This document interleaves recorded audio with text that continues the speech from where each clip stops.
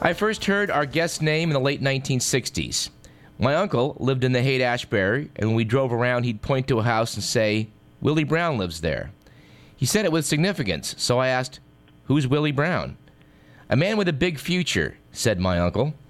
So when the legendary Herb Caen wrote of our guest's joie de vivre and political talent, I felt like an insider. I already knew that name. I do recall peering at that house, seeking this up-and-coming politico on many occasions, but I never saw him in person until a quarter century later when I attended one of his celebrated end-of-session parties in Sacramento. By then, the whole country knew his name. As Speaker of the California State Assembly, Willie Brown was one of the most powerful politicians in the nation.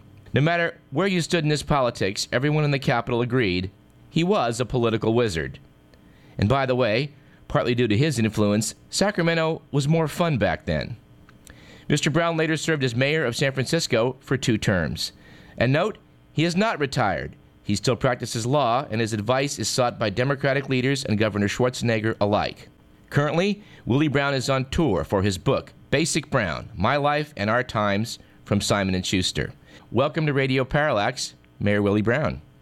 Thank you very much, and that was a fabulous introduction. I'm amazed that your uncle would have pointed out my residence as being occupied by somebody with a future. I'm sure glad I justified his representation, if I did. Yes, you certainly did. I can't remember whether it was about 66 or 67, but I remember it well. Yes. But, Mr. Mayor, a lot of people see a Democratic victory in November. What, in your opinion, should and should not be done over the next 9 months for Democrats to take back the White House? Well, for openers, I'm pleased that as of the Kodak Theater debate, Hillary Clinton and Barack Obama have seen the wisdom of a discontinuation of the attacks upon each other. The Ronald Reagan pronouncement to Republicans a long time ago, "Thou shalt not speak ill of fellow Republicans."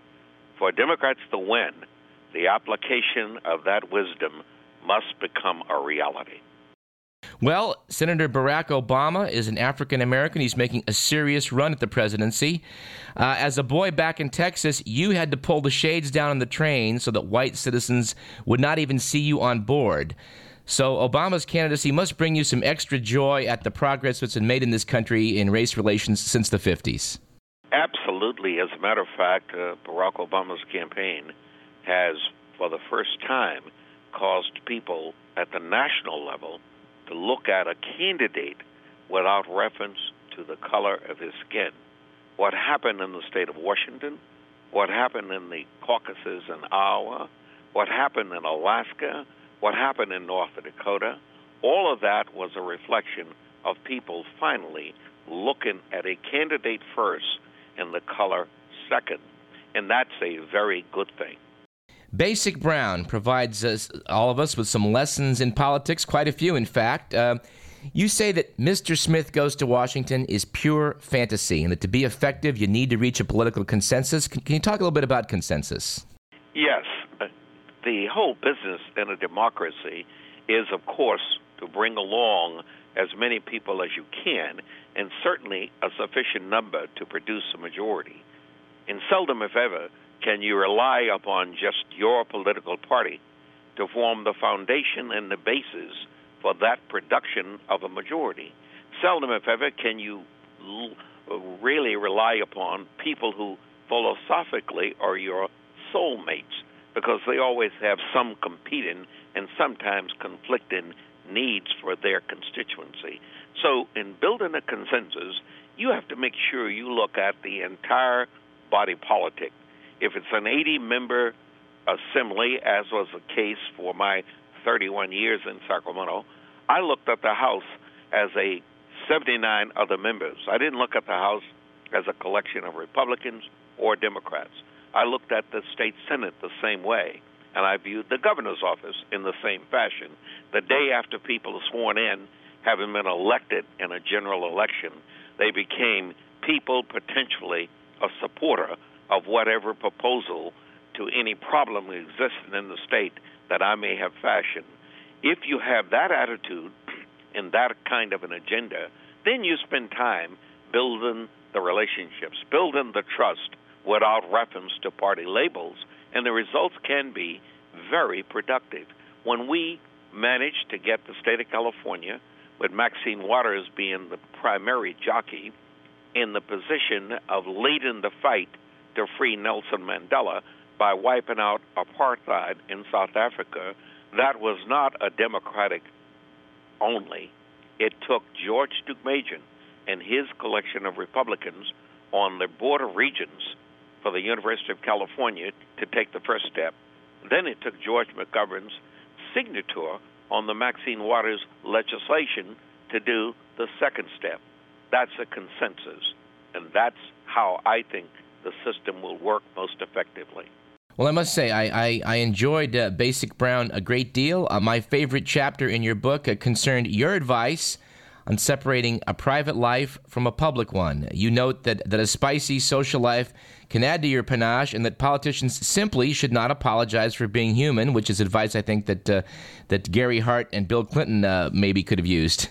Well, you know, it's amazing how, as politicians or celebrities or what have you, people have an interest, and they sometimes are not exclusive as to only one person. They sometimes can have an interest in many people. However, they seem to get in trouble when they decide to lie about it, or when they decide to admit it and then ask for forgiveness. Why are you asking the public for forgiveness? You haven't misled the public. The public didn't sign you on for Queen Victoria's morals. The public signed you on to do the job of being mayor, or being assemblyman, or being senator, or being congressman, or albeit being president. And in that capacity, they assume that you will do all of the work you need to do on whatever you do private, whether it's attending a Super Bowl game or whether it's attending a Gold Club experience. You will do so not in contrast to, not in interference with your official duties.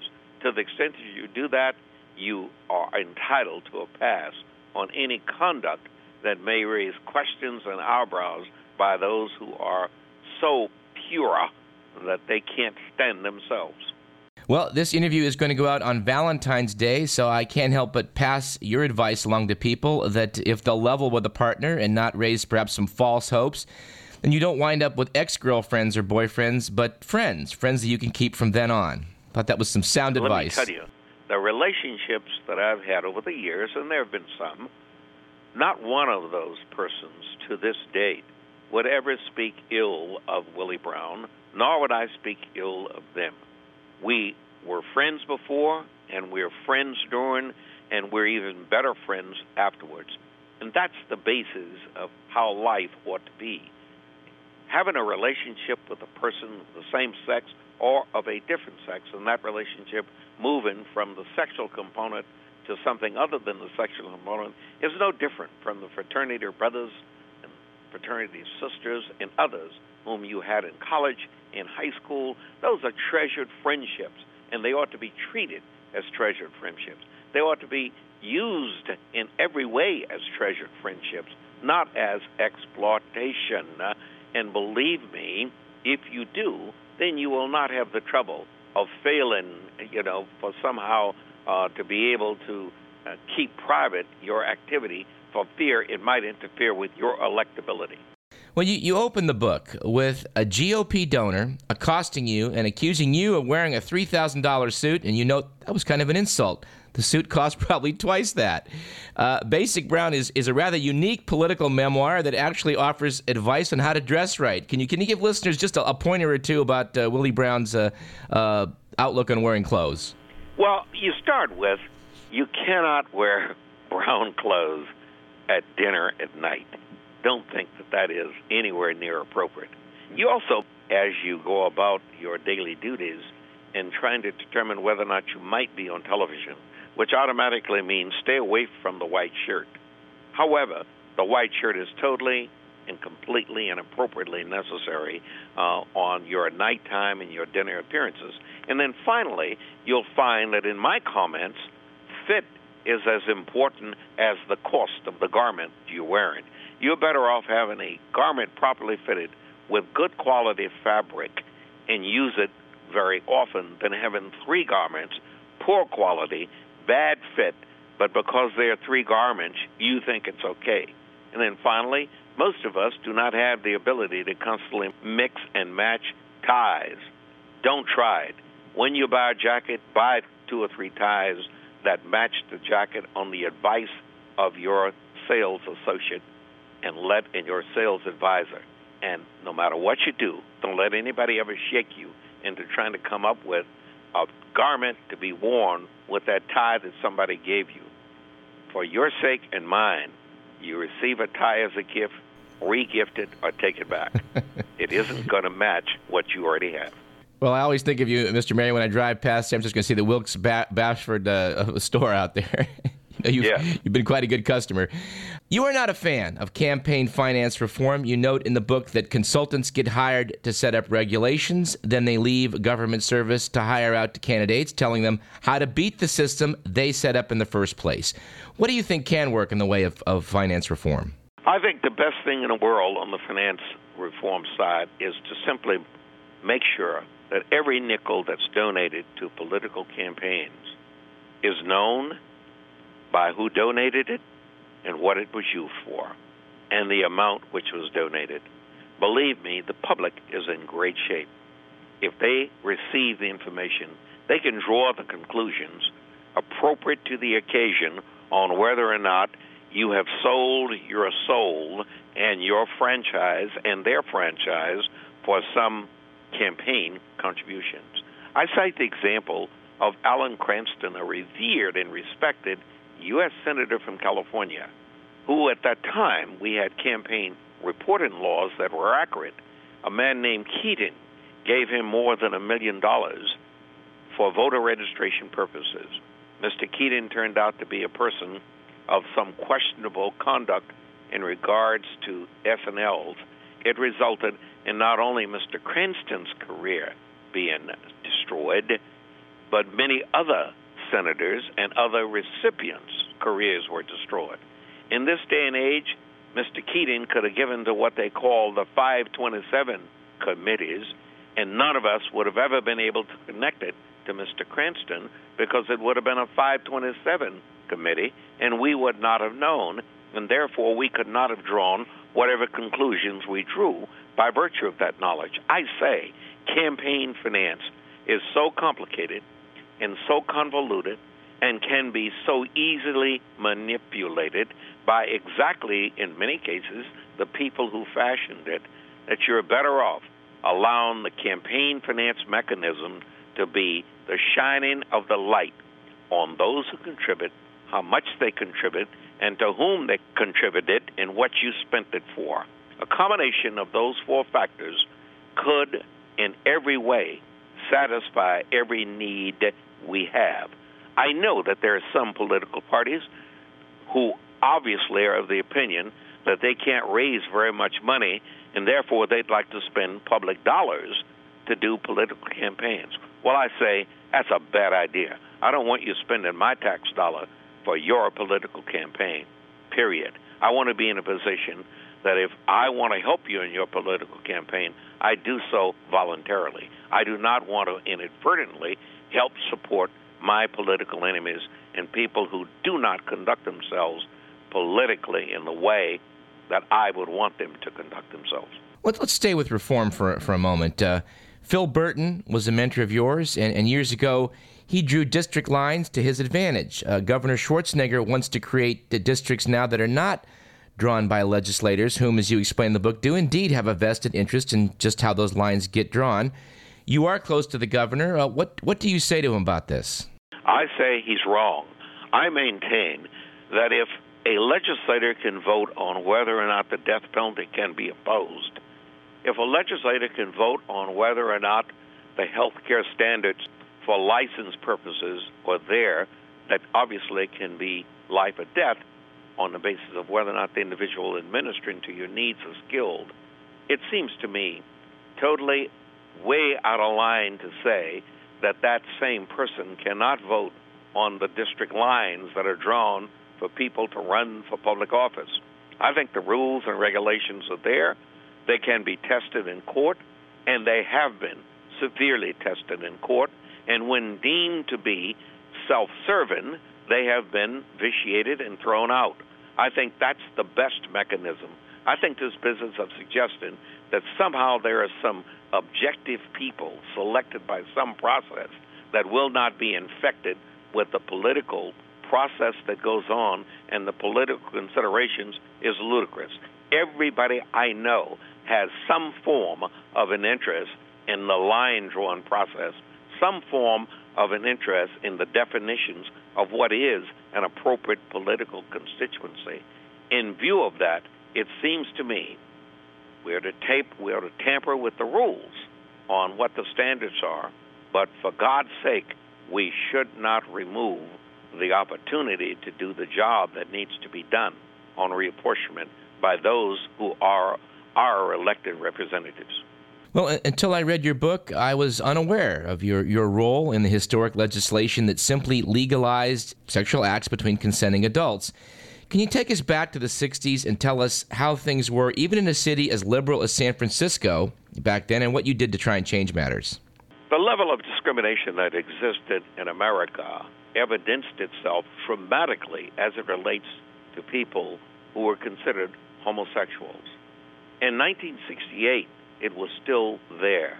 The Voting Rights Act of 64, the Civil Rights Act of 65, or vice versa, didn't have any application to doing something about what was rank discrimination against people based upon what was deemed to be their sexual conduct inconsistent with what should be permitted.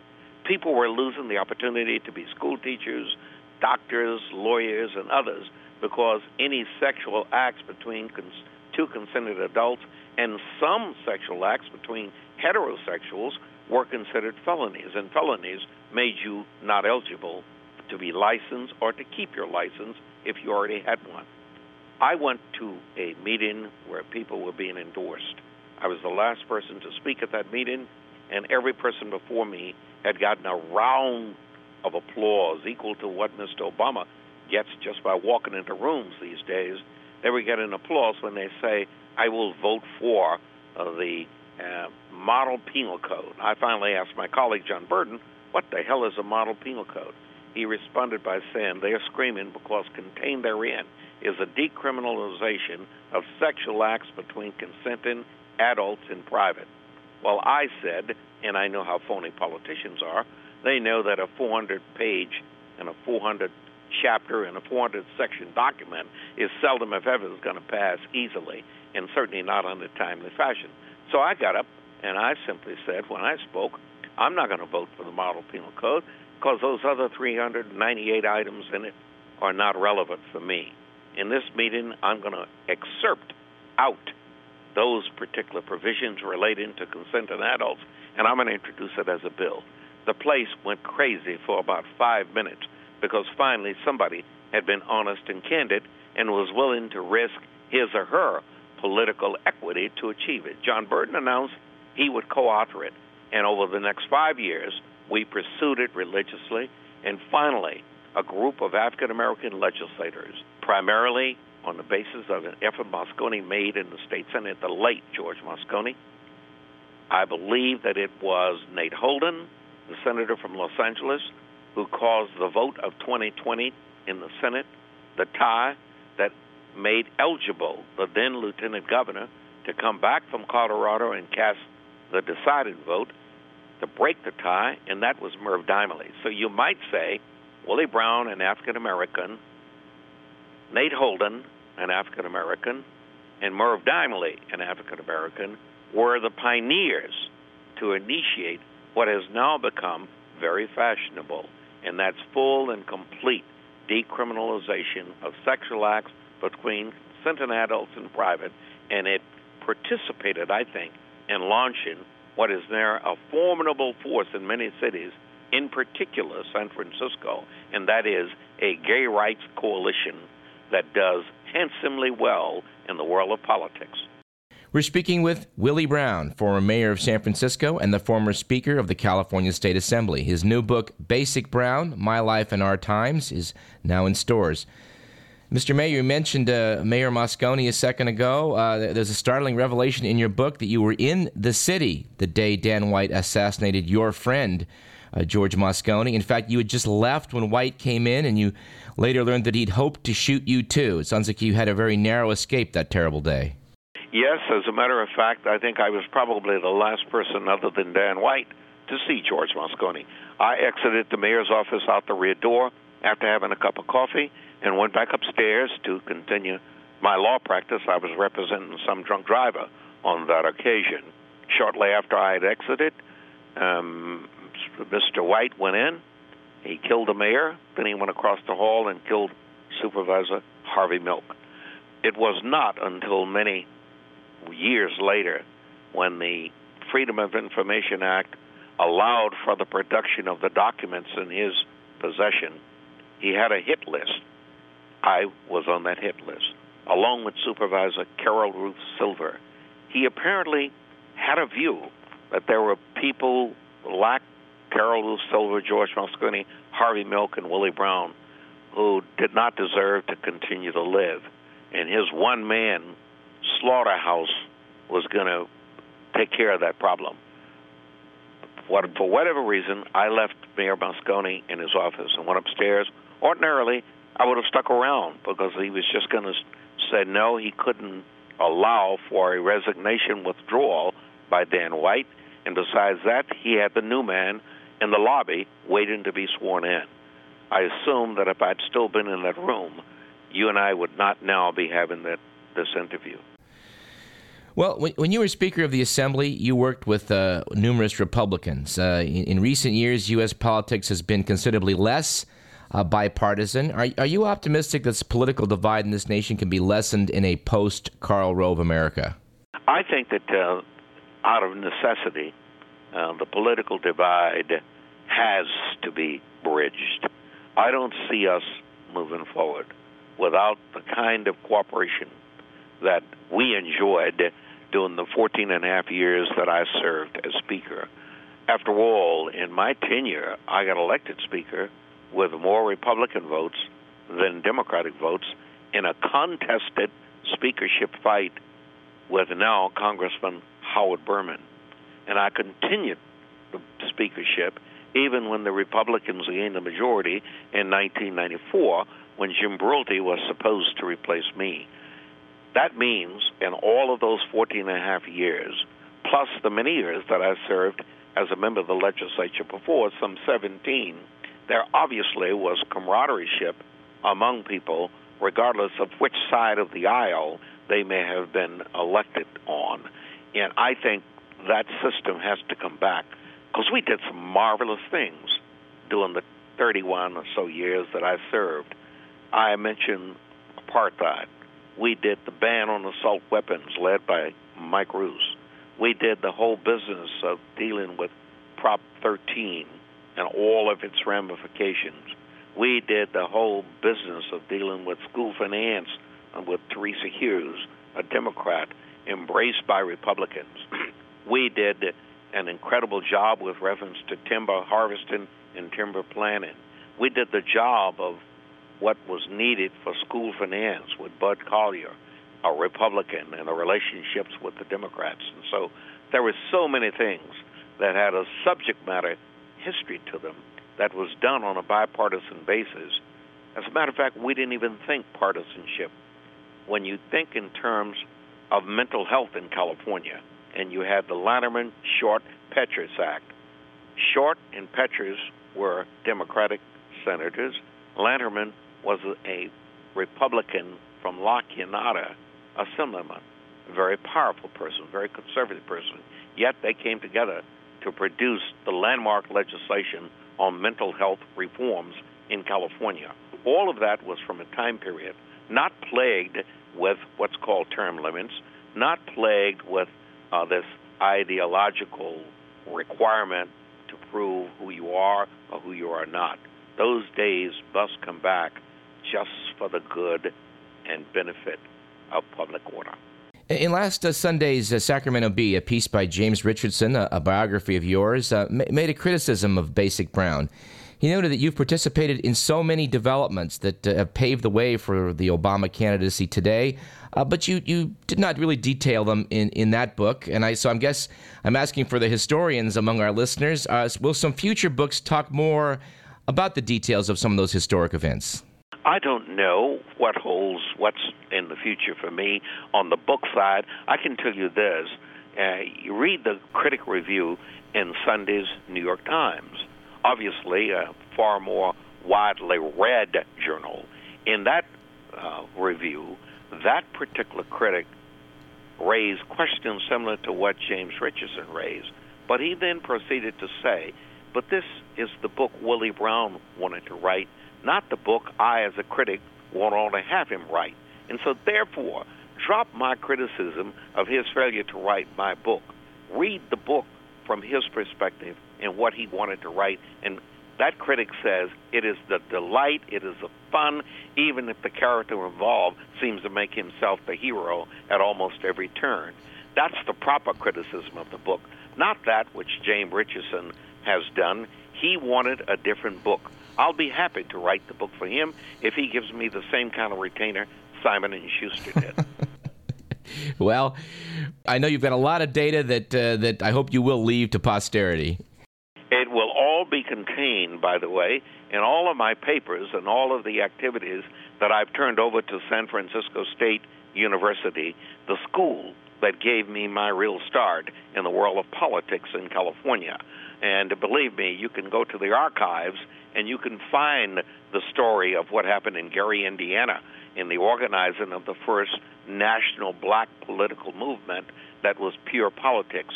You can find all of the stories surrounding what happened in the Give Me Back My Delegation speech in Miami, Florida, involving my dear friend George McGovern.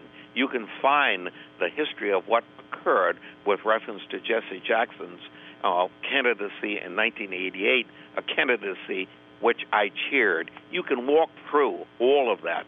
I did not think that of sufficient interest and of sufficient excitement at this time to include it in what basically is a limited component of what is my life. Well, speaking of writers, John Balzer wrote in the LA Times that he admires you because you've earned your success, but Balzer did note that your book doesn't really convey your body language, which is important to how you communicate. Mr. Mayor, even if I've not agreed with you 100% of the time over the years, I've derived a great deal of pleasure from just watching your career unfold for 4 decades. And just as my Uncle Bob was impressed by you in the 60s, so was my nephew, Stephen, who met you at WNYC Radio yesterday. Stephen noted to me he was amazed you could recall all the names of the people to whom you were introduced. And so I guess you've impressed 3 generations of my family. Well, I got to tell you, Stephen was a delightful young man. He walked up and introduced himself to me, and he's on his job, by the way. My guess is in the next 3 or 4 years, he's going to be a star in radio. Well, I'll certainly pass that along. All right. The book is Basic Brown, My Life and Our Times. Author Willie Brown was Speaker of the Assembly for a record 14 years, after which he served 2 terms as mayor of San Francisco. Mr. Mayor, thank you very much for speaking with us. Doug, thank you. All righty. Bye now. Bye-bye. That about does it. This program was produced by Edward McMillan. You've been listening to Radio Parallax. I'm Douglas Everett, and we'll see you next week.